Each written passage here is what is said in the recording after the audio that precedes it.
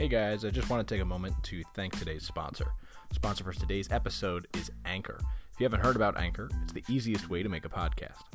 First of all, it's free, and there's creation tools that allow you to record and edit your podcast right from your phone or computer. Anchor will even distribute your podcast for you, so it can be heard on Spotify, Apple Podcasts, and many more. You can make money from your podcast with no minimum listenership, and it's everything you need to make a podcast in one place. That's where this podcast was made, and maybe that'll be where your podcast will be made. Download the free Anchor app or go to Anchor FM to get started.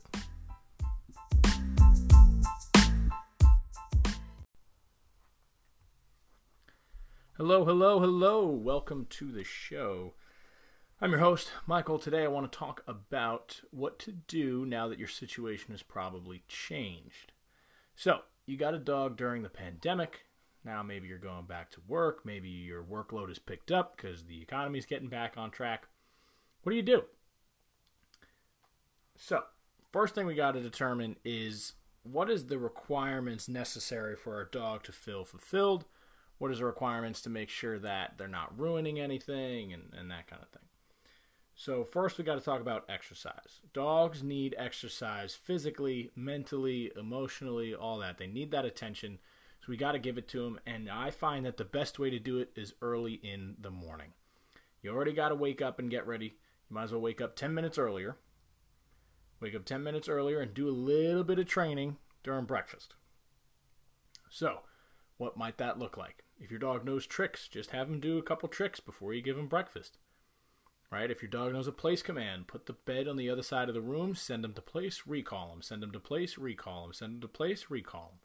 Just get him moving, get him thinking, get him doing something. Then give him breakfast. Another thing you can do is out on the walk. Something that I love practicing is what's called an obedience walk.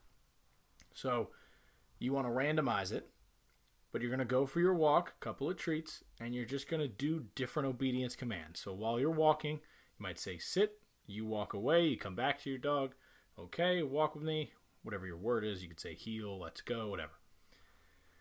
But your goal is to get them to do something every 10 to 15 seconds.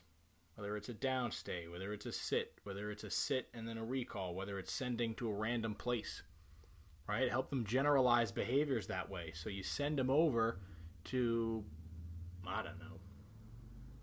You don't want to send them onto somebody's stoop, but you could send them on to a manhole cover. Sure, why not? Right? You send them over to a manhole cover, and that's now a place. Wherever you point, that should be your place. If there's something on the side of a building that they can kind of stand on, maybe. I don't know.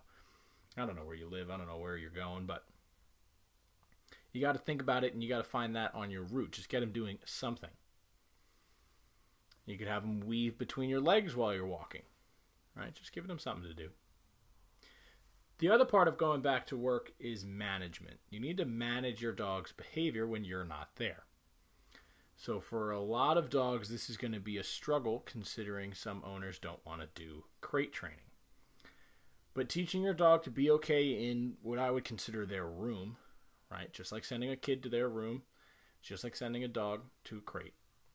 It's not a terrible thing as long as you don't make it a terrible thing. The old stigma used to be, well, the dog was bad, throw him in the crate. The dog was bad, throw him in the crate. The dog was bad, throw him in the crate. And we've kind of got stuck on that mentality, even though that's not exactly true. I could send my dogs to the crate just because I don't have the means of watching them right now, or I need them out of the way. You know, I just moved, and during the process, our dogs were in crates constantly. Just because there was furniture being moved around, there was things everywhere, and I didn't want them to get hurt, you know, something dropping on them, or for them to panic because now they're underneath me while I'm carrying something and they rush to get out of the way, and, you know, I trip on them and now we're both hurt. So putting your dog in a crate is a very, very useful tool. Clearly, you don't want to do it for hours and hours on end. Okay, sometimes it's necessary, but you really don't want to. And if you do, you want to make sure you take them out, kind of do something. So if you live close by, you can stop by for lunch. If you don't, excuse me, if you don't live nearby, maybe having somebody come and walk your dog.